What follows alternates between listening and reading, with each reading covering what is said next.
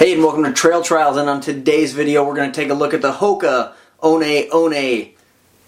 I said it wrong. I said Hoka One One last time. But this is the Hoka One One Speedgoat 3.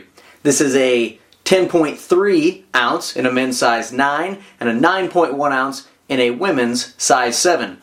It has a 4mm drop and some updates to the upper. So with that information, let's get into it and see what this shoe is all about.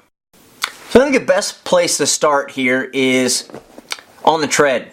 And if you are someone that's worn a Speedgoat 2, if you look at it from the bottom, you wouldn't be able to tell the difference between the 2 and the 3. And to illustrate that, here's a 2, here's a 3. You can see they are identical, or practically identical. You've got a little bit maybe here in these kind of designs here, but for the most part you're looking at exactly the same types of lugs, same lug depth, and same type of material, which is the Vibram Mega Grip. I like this tread pattern, I like this lug depth, I like this compound quite a lot, and it works in a variety of different areas. So this summer I wore the Speedgoat 2s crossing half of the state of Oregon via the Pacific Crest Trail. I wore Speedgoats all dry trail, rocky, sandy, a little bit of everything. These things held up great. Just in January, I ran a race over in Hawaii, and muddy, wet, lots of rocks, lots of roots, and I think that these things did as well as just about anything else that I could have worn. And the nice thing about that is that you just have a really good go-to tread pattern that works well across lots of different types of terrain. And I think they've done a really nice job with that. But for the specifics, you have your uphill, mostly lugs here. You have your downhill lugs in the back for braking, right? So you grabs here, grabs there, and then some various patterns in the middle just for varied terrain and those types of things. And then cutouts in some of the areas that maybe you don't need a lug, you don't need something like that because it's an area where you're not towing off of, you're not braking with that middle part of your heel, so they've removed that for weight saving purposes. Let's switch over here to the midsole. So the midsole is listed by Hoka as a neutral midsole, so there are no other kind of compounds in here, not different types of foam with varying hardnesses to create a post or anything like that. This is listed as a neutral shoe, and in terms of between cushion and hardness, this one stops right there in the middle. So it's not overly cushy, but it's not overly hard. What does that mean? Well, that means it's not going to be the most cushion that you can get from Hoka, but it's also not the hardest. So you've got a little bit of responsiveness and a little bit of cushion for the long haul, which that's what this shoe is built for, right? It's the Speedgoat. It's named after Karl Meltzer.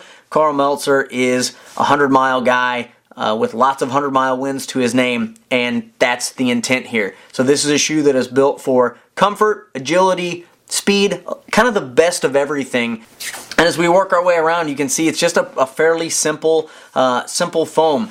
There is not a rock plate in here, and I will say just based off of wearing this shoe a lot, and again being in varied terrain, some from very extreme stuff to just regular, the lack of a rock plate is not really noticed here, and I think that's probably going to be the case on most maximal cushion shoes because it takes a whole lot for a rock or a thorn or anything like that, to poke through rubber, and if it does happen to poke through one of these types of spots, it's got a long way to go before it actually gets into the shoe itself. So no rock plate, but I don't really notice it on there at all.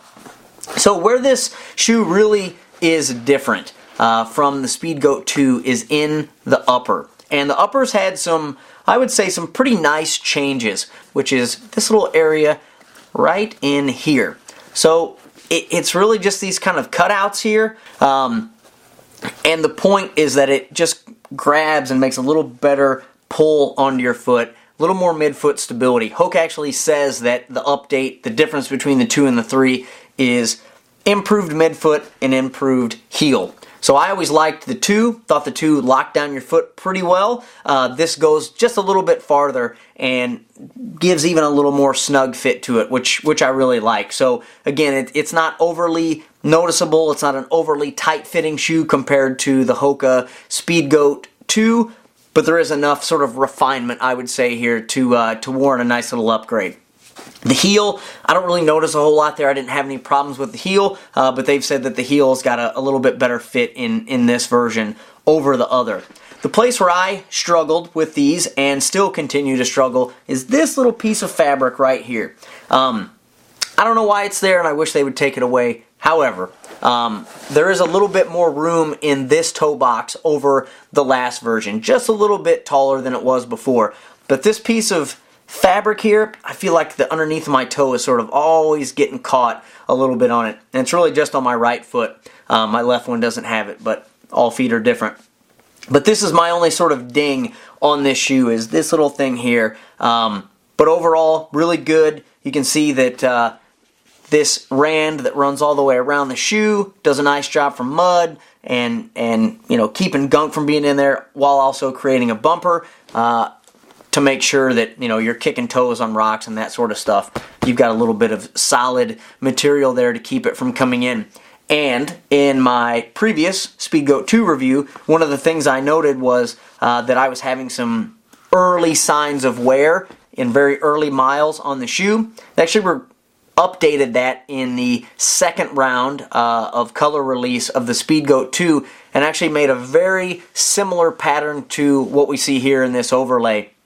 And they removed some of these pinch points that existed before. So what I can say in my testing of this shoe to date, which is quite a bit, we're not seeing any of that premature wear that I experienced with the last ones. A couple other things I'll point out here is a slightly refined tongue, a little more, I don't know, just smoother, a little wider, kind of wraps around the top of your foot better. Still not gusseted, which I wish they would do, but not the case here. So again, really, really minor update, I would say, to this shoe overall, but it is enough to warrant a nice little upgrade because it does wrap your foot a little bit better, and again, does, for those that are looking for it, has a little more refinement in the heel and just a little bit of room right there in the toe.